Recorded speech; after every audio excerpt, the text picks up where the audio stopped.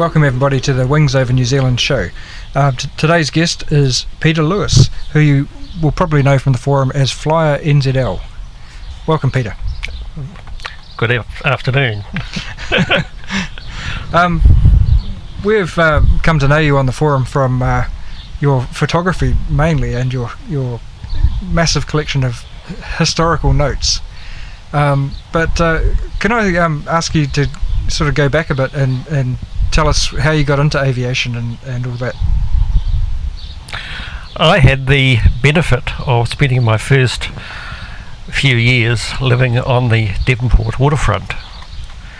This would have been in the days when the Waitemata Harbour was Auckland's international airport, and one of my earliest memories was hanging on the front garden gate and looking up and seeing the hull of a flying boat just passing overhead.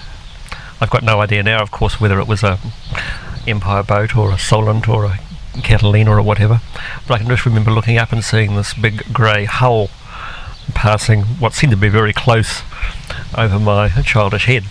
That must have been before 1950. Wow. As we moved away shortly after that. So that was my first involvement and knowledge of any aviation. Wow, okay. And you're still really into the flying boats now, aren't you? Yes, I guess that sparked something. I've always been quite partial to flying boats, which are really, of course, now a relic of the past. I've had the luck to fly at a few. I was in the ATC in the early 60s, and we had an ATC camp in Hobsonville. And after the usual daily routine of lectures and playing around with rifles and marching up and down and so on, we had dinner, and then a few of us wandered down to the Hard at Hobsonville just to sort of see what we could find. And lo and behold, tied up in the Bravey was a Sunderland, which had been fitted out, as I understand it, for a flight to the Chatham Islands carrying the Governor-General. And because he was a Governor-General, they had put down a piece of carpet in the bomb bay and 4 or 5 easy chairs so he could cruise to the Chatham Islands in some comfort. And of course, because this was a mod, they had to do a test flight before they risked His Excellency's neck in this thing. So they were about to do this. So they said to the group of us, "Hey kids, would you like to hop in for a flight?" So we said, "Oh yeah, great, we'll be in." I mean, there was no forms or indemnities or anything. They just pushed us all into the bomb bay, shut the door, and away we went. And it was just like a circuit over, took off from the harbour, circuit over North Shore and back down again. And yeah, so I was probably one of the last few people to actually get a flight in a 4-engine flying boat.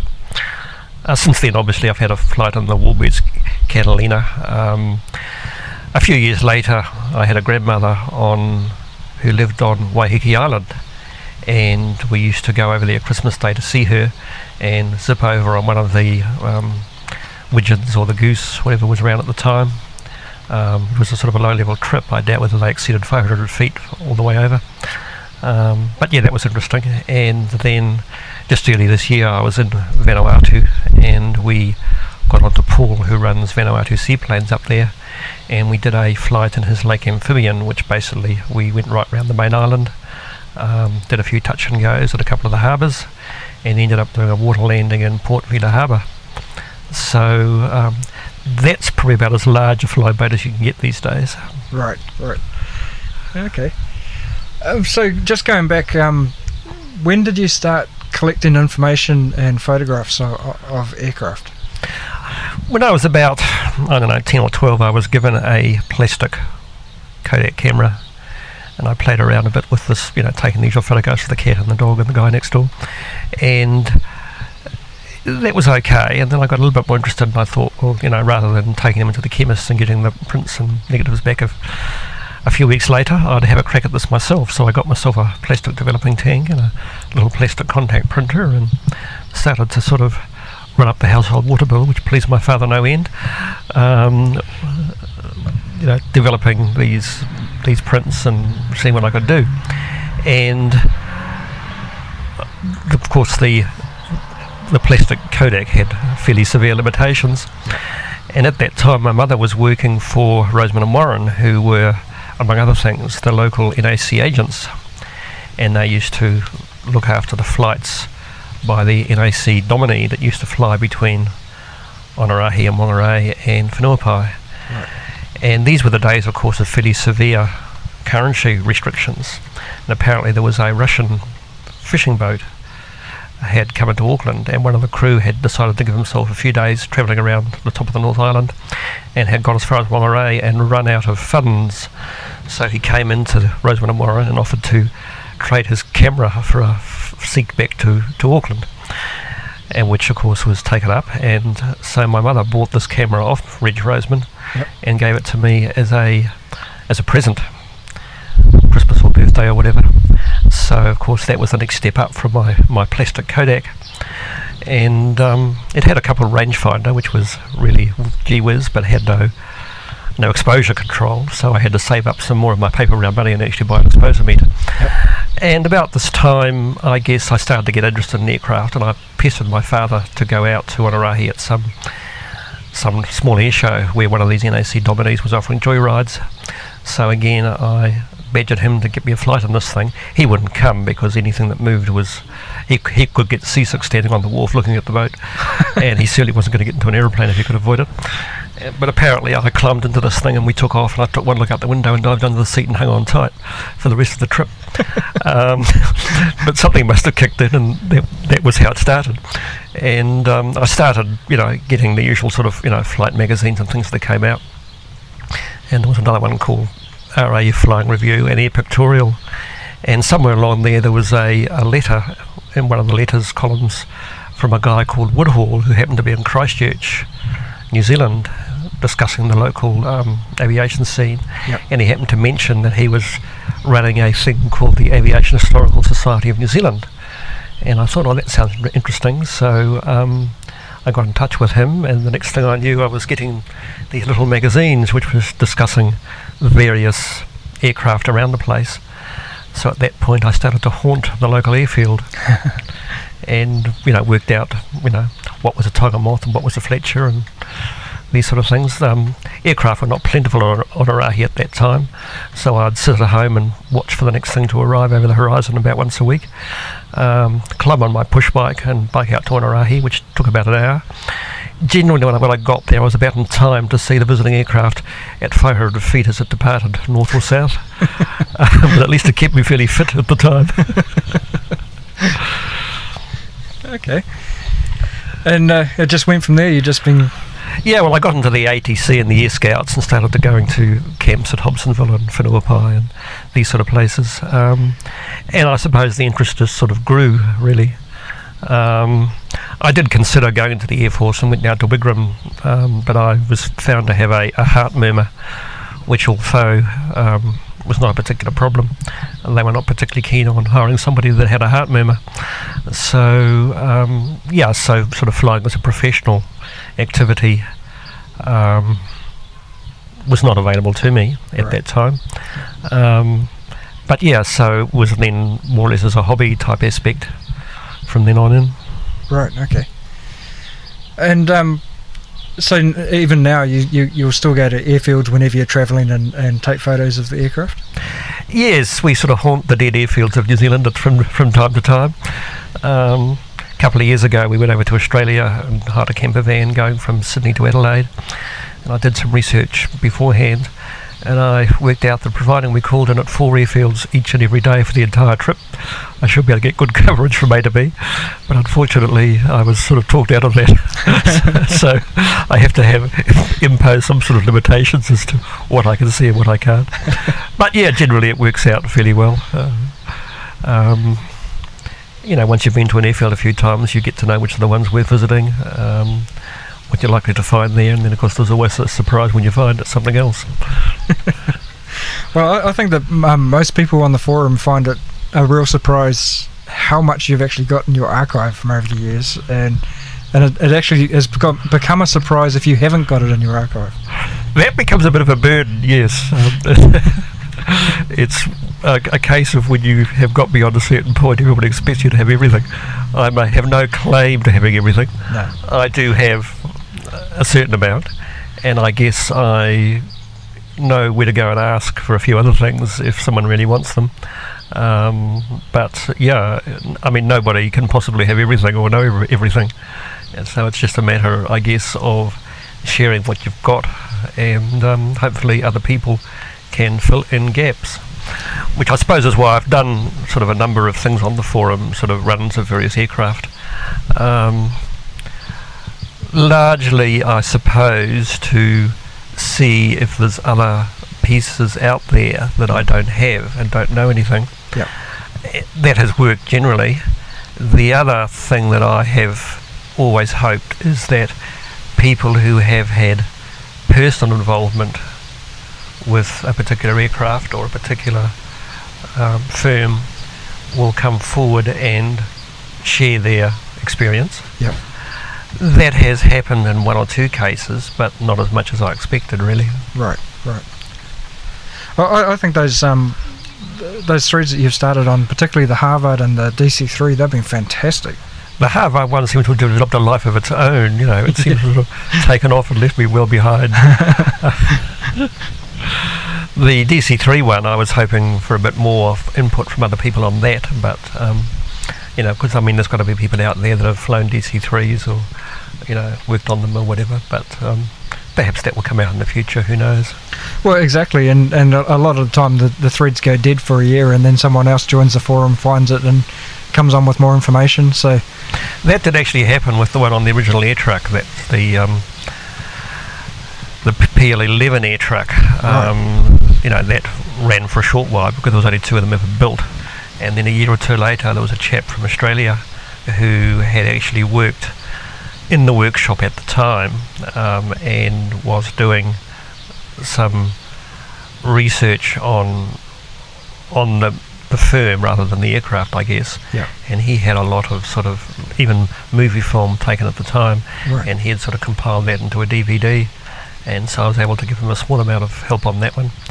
But that's a piece of New Zealand history that would probably otherwise have disappeared over time. Absolutely. Actually, there's so much New Zealand history that would have disappeared that comes out on the forum, and it's great to have people like yourself who have took the time in the olden days to take the photos and collect the photos and the information. It's you know, it's people like you that make the forum really, really worthwhile. Yeah, I guess there's a benefit there for people to look back at the way it was, which is not necessarily totally as wonderful as some people like to think. There were certain limitations, but certainly it was a much more sort of freely accessible, I think, than now. There was not the sort of the same amount of fencing and you know, sort of antagonistic attitude towards people who visit airfields as we seem to be intent on developing these days. Yes, exactly. That's one of your hot points, isn't it? The security on airfields at the moment. Yeah, it's when you go back, and I mean, even if you go back to the 1930s, I mean, the Auckland Aero Club, they had a huge clubhouse out at what is now the International Airport site, and really the social life there was as important as the flying activities.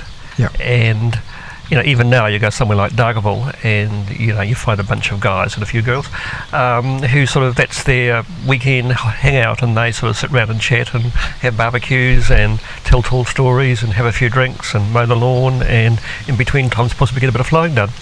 And you know, it's a social thing. Yeah. And to set up a thing which is virtually a flying school, where you simply turn up, you do your pre-flight briefing, have your lesson, sign it off and go home again, that's really just like a driving school. I mean, you don't have a social life at a driving school or a flying school. It's simply there to have a lesson and you go away. Yep. And you know, I think that's something that we are losing, and certainly for the smaller aero clubs at least, have made a lot of them non-viable because they no longer have that direct involvement with their local communities, trying to sort of set them out as a sort of a restricted, fenced off, guarded enterprise. People just say, why bother? I'll go and play golf or mow the lawn or go to the beach or buy a boat or something, where I don't have to go through all of that. Absolutely. Actually, that's really well put. To my mind, I mean, there's two sorts of people who get involved in aviation. There's the usually younger people who decide, yep, I've got my eye on that left-hand seat in the 767 or whatever, and they set out to accumulate the money and hopefully the experience and work their way up as a career move. But on the other hand, you've got people who, after a few years, they've got their house paid off, they've got the kids off their hands for the first time in their life, they've got a bit of spare money and possibly some spare time. And they're saying, right, I've always wanted to do this, that or the other. And, they can toss up between buying a boat, learning to fly, taking up croquet, whatever.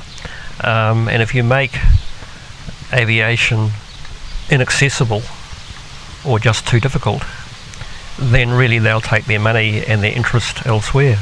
Yes. Just to change the subject slightly, do I remember right that you were involved in the early days of preservation as well through the Aviation Historical Society? Only in a very peripheral manner. When AHS was first set up, it was simply a group of people, quite informal. And the Auckland branch, as it was then, had some contacts with the Rukahuia scrapyard. Yep. And the idea was proposed that AHS acquire a P40 as a sort of a restoration project, Yes. as a sort of a branch enterprise. Right. And one of the members had a P40 fuselage that was pretty bad. Looked like it had been hit by a truck. Was obviously beyond any sort of rectification work, but it still weighed whatever a P40 fuselage weighs. So a deal was done where they would swap this for one in better condition. Yep. That was still at Hamilton, and the scrap man didn't care because he was still getting his £1,000 of pure aluminium. And when this was proposed, of course, Auckland branch was in favour of it. I mean, I was a fairly junior kid at the time, I was just sort of looking on. But the people who were running AHS, then based in Christchurch, immediately rose up in horror at this prospect of this, because just as a group of people, that meant that if the thing happened to fall on somebody's foot, then each and every one of those members would be personally liable. Right. So they sort of said, no way, Jose, we're not doing that in the name of AHS. And of course a couple of things then happened, moves were then underway to make AHS into an incorporated society, which of course then limits the liability of the membership. But also of course those involved with the P40 then got a bit of a pip and decided that they would pursue the matter on an individual basis, and went off and retrieved the P40, and all sorts of things happened after that. Right. But really that's as far as that one got in terms of AHS. Motet at that point was a pretty marginal enterprise. Yep. It was the early days, and really they were trying to sort of get exhibits undercover and put a guy at the door to charge somebody some money to have a look at them so they could get some sort of a cash flow. And I went out there a few times and did a little bit, but really the emphasis was on fiberglass and plastic piping, just to get the thing looking externally complete, and paint some American colours on it, so right. the punters would come and pay their 2 and 6 to come and have a look. Yep. And even at that point I knew that was not the way to go, so I sort of dropped out of that angle. Later on there was some discussion about the Gloucester Meteor, which there was some queries about the eventual fate of it. Yeah. As to whether it had been sold and what happened to it. And there was some people had the belief that it had gone to the Auckland Museum and was somewhere out there. There was Sylvia Park was mentioned. There was a Auckland Museum store in which there was this brand new gleaming Gloucester Meteor all ready to be tanked up and flown away. So I got on to, I thought, well, why not go and ask? So I actually got in touch with the Auckland Museum and said, golly gosh, can we have a look at your Gloucester Meteor? To which they intelligently replied, we don't have one. Yep. Which sort of put that ghost to rest. And then of course since then we now know that it was scrapped at Hobsonville. But the guy at the museum who was no slug. Saw his chance and said, "Well, you're here. Can you have a look at these propellers? Because we'd like to know what these propellers are off. Because we've got these wooden propellery things, and they've got numbers and letters on them, and we don't know what they're from." Right. So I said, "Oh yeah, okay. Well, I'd have a look." So I had a look at them and checked a few things out, and I think I got onto John King at the time, and he was able to come up with some history of these things. Some of them I think were from John Seabrook that he'd bought back and eventually given SC5As and snipes and that sort of stuff. Right. And then the guy said, "Well, that's all very good, thank you very much for that, and now we've got the Zero, which we are not really sure what to do with it." And so again there was some doubts about the history of the thing. Yep.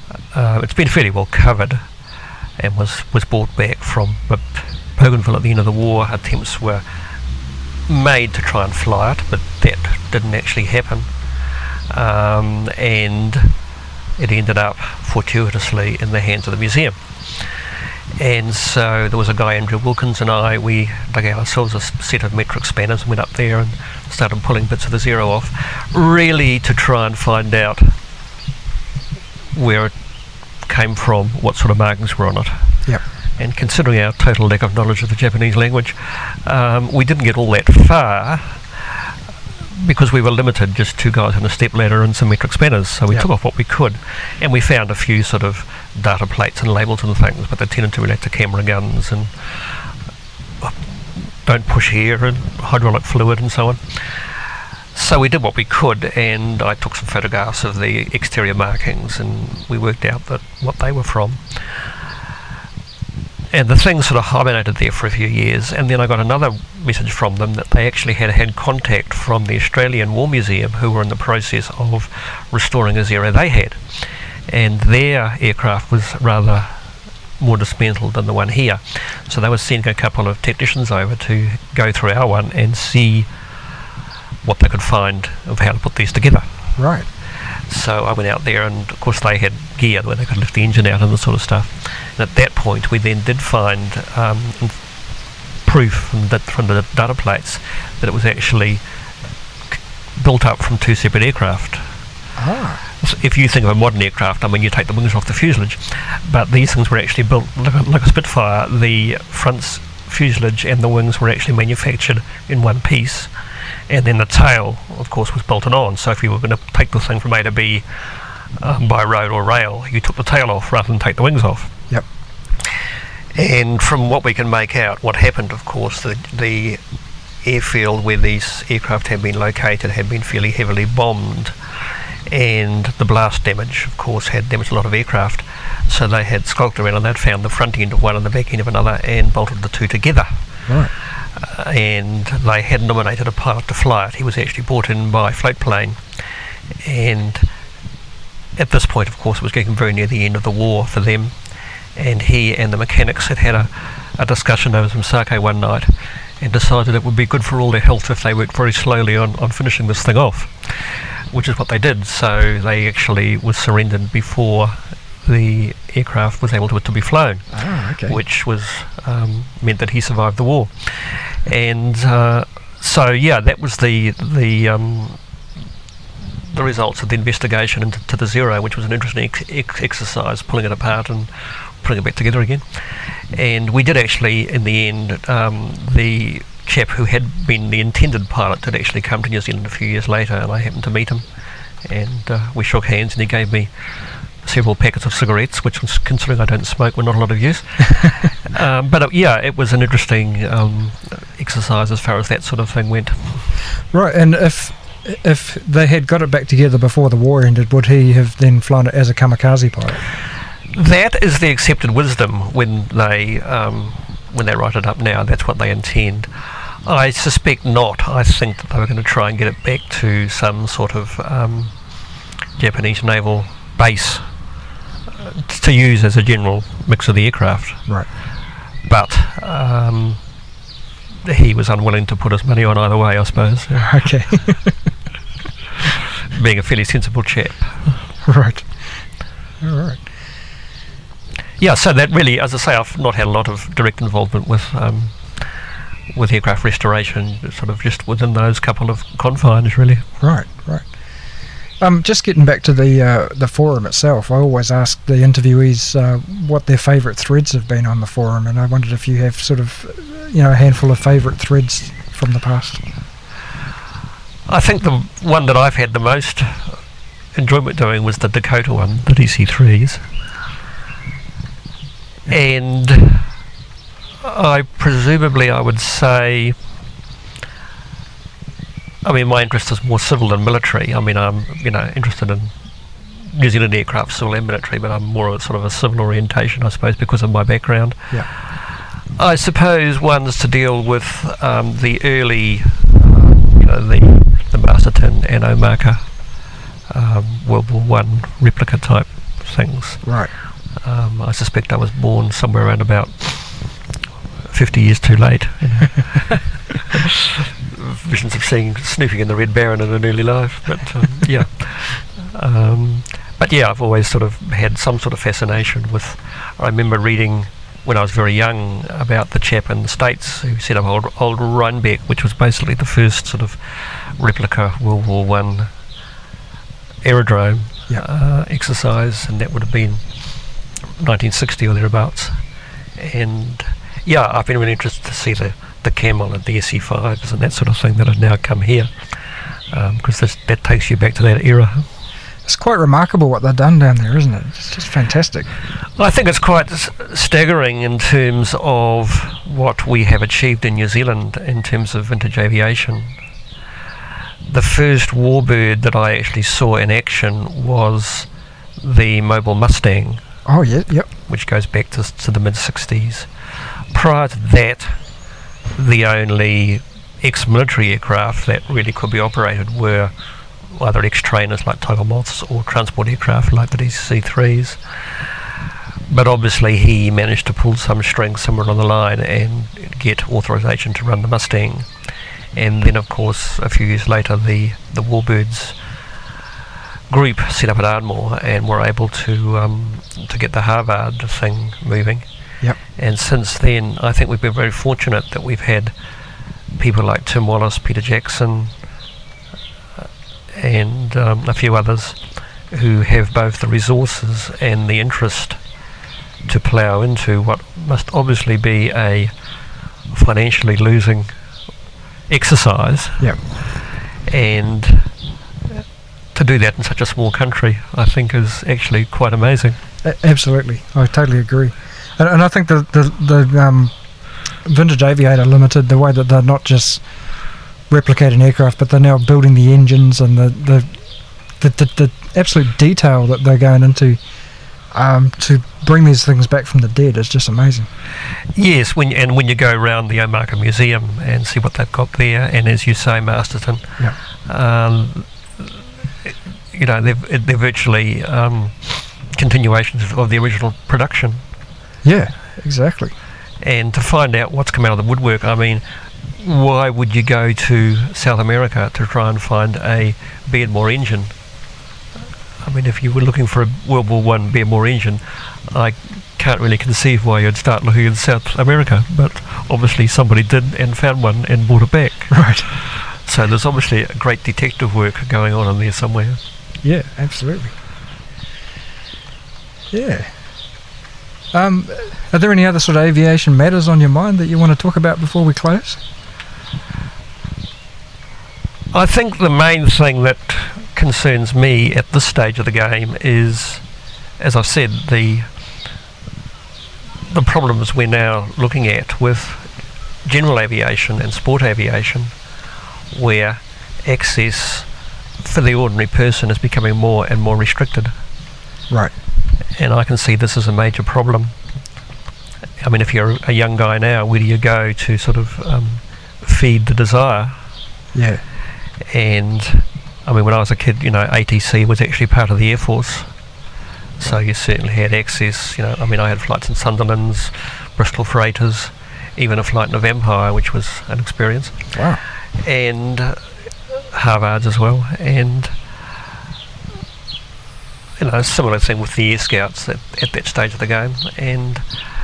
But these days it's becoming more and more restrictive, and I think that is something that we are going to regret in 20, 30 years' time, when aviation has become more of a niche activity rather than something that can be supported by a broad base of population. And the risk I see is that if the powers that be adopt a hostile attitude towards the general population, then generally speaking that is then going eventually to be fed back as to hostility towards aviation. If you try and set up an airfield or an airstrip or any activity like that, you now run into a lot of hostility. Places like Dairy Flat Airfield, you certainly wouldn't get the chance to set one up now as you could 40 years ago. No. You would have everybody from the local landowners, the council, Uncle Tom Cobley and all, pointing out how you're disrupting the local bird life and driving the worms underground and reducing the value of surrounding housing and all these other problems. Yes, yeah. Which I think, is not something that we should be actively working towards. So I think, we need to adopt a much more open attitude towards letting people look into our world, really. Right. How long have you been flying? I've now been flying since 1991. Yep. My first sort of first-hand aviation activities as an adult, I guess, were parachuting. I got involved with the Auckland Parachute Club, who were then based at Ardmore. And in those days it was all sort of on your own static line stuff out of 185 over Ardmore, which was when you're coming down and whichever way you go you seem to be landing on top of a hangar. But the drawback there, of course, was that all the aircraft have to shut down during the parachuting operations. Yep. So shortly after I sort of did that exercise, we got moved off to Pukekohe East and a strip at Miranda and a few other places. And then I had family pressure put on me for indulging in this dangerous activity.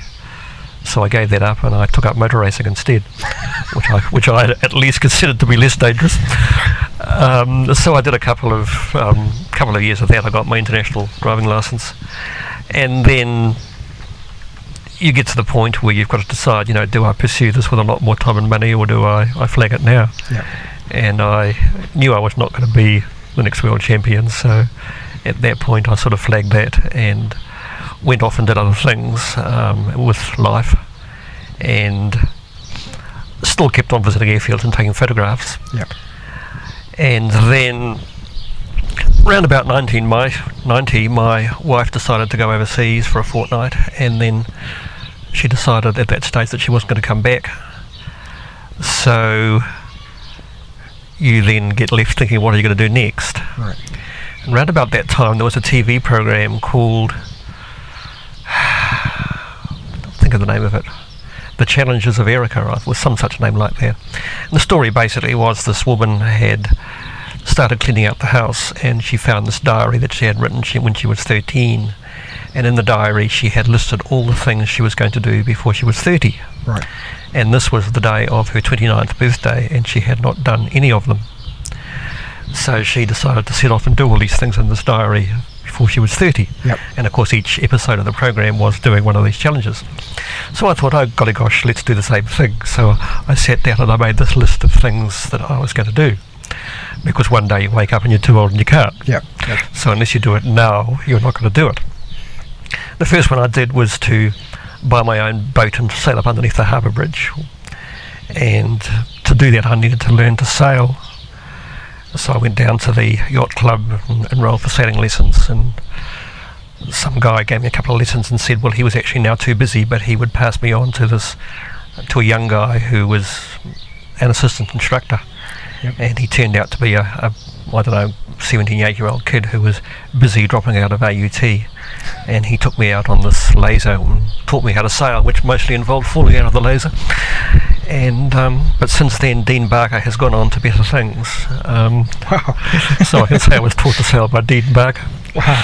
So having done that, the next thing on my list was the flying thing, and I thought, right, my ambition was to fly solo. So I went out to Ardmore and enrolled at Waitemata and away we went with Tomahawks, and of course I got to the solo stage and somehow it just sort of never really stopped. I sort of kept on going after that. So yeah, one thing leads to another, and then shortly after I got my license I did a bit of flying in a Piper Cub, which I had decided I would like to try tail draggers. Yep. And then I happened to meet another lady who I was quite keen on. So I thought, well, I need to make sure that she can hack this. So I took her out to the Cub and put her in the back seat and took off in the Cub and said, how about that? And she said, that's great. So that's worked out really well. We really enjoy going flying together up and down the country. Great. Okay. In your long association with flying, both before you had your license and that, what do you think was the best thing you've flown in? You mentioned a Vampire before. Was that your... Oh, that was just in the ATC. There was just sort of ATC flights in a Vampire trainer. I mean, it's a bit like being in a Volkswagen Beetle doing 150 miles an hour. There's sort of not much in front of you as you go along. The aircraft I've actually really enjoyed was the Air Tourer. Once I got my license at Ardmore, Ardmore at that point had been sold into private hands, and I could see that the people who own it, who are basically property developers, are looking at getting an economic return out of the field. Yeah. And of course that generally means they really want to cater for places like Ardmore Flying School, who train overseas cadets for airlines. Yep. And really they just quote a price, and the landing fees and that sort of cost are a small factor of it. And I thought, well, this is going to go up and up. So I started to look around, and I'd actually set out, one of the things I did when I got my license was to try and fly into as many airfields around the Auckland area as I could get to. Yep. Pikes Point, Hobsonville I managed to get into before it closed, Waiheke, Great Barrier, and of course there was Whenuapai. So they had an air show on at Whenuapai, and they were allowing civilian aircraft to fly in, so I hopped in the Cessna I was flying at that point and flew over to Whenuapai and thought, right, I've got that one ticked off. I was having a wander around the air show and I ran into an instructor whom I knew, and we got chatting, and I said I was looking at moving elsewhere and looking at North Shore, and he said, well, why don't you come and fly here? And I said, well, really, I have to be invited. So he said, okay, here's the piece of paper, there's your invite. So that's when I started flying into Whenuapai. Right. And on the flight line there they had an Air Tourer, and it was one of the ex-Air Force ones, which was 160 horse constant speed, and I decided that would be something that would be interesting. So I arranged for an instructor to do me a rating on the Air Tourer. Yep. And he was some grizzled old ex-police sergeant whose basic system was to say, well, here's the control to do that, and if you don't do it properly it'll kill you, and you must make sure you do that, because if you don't do that it'll kill you. And this sort of really gave me a lot of confidence, actually.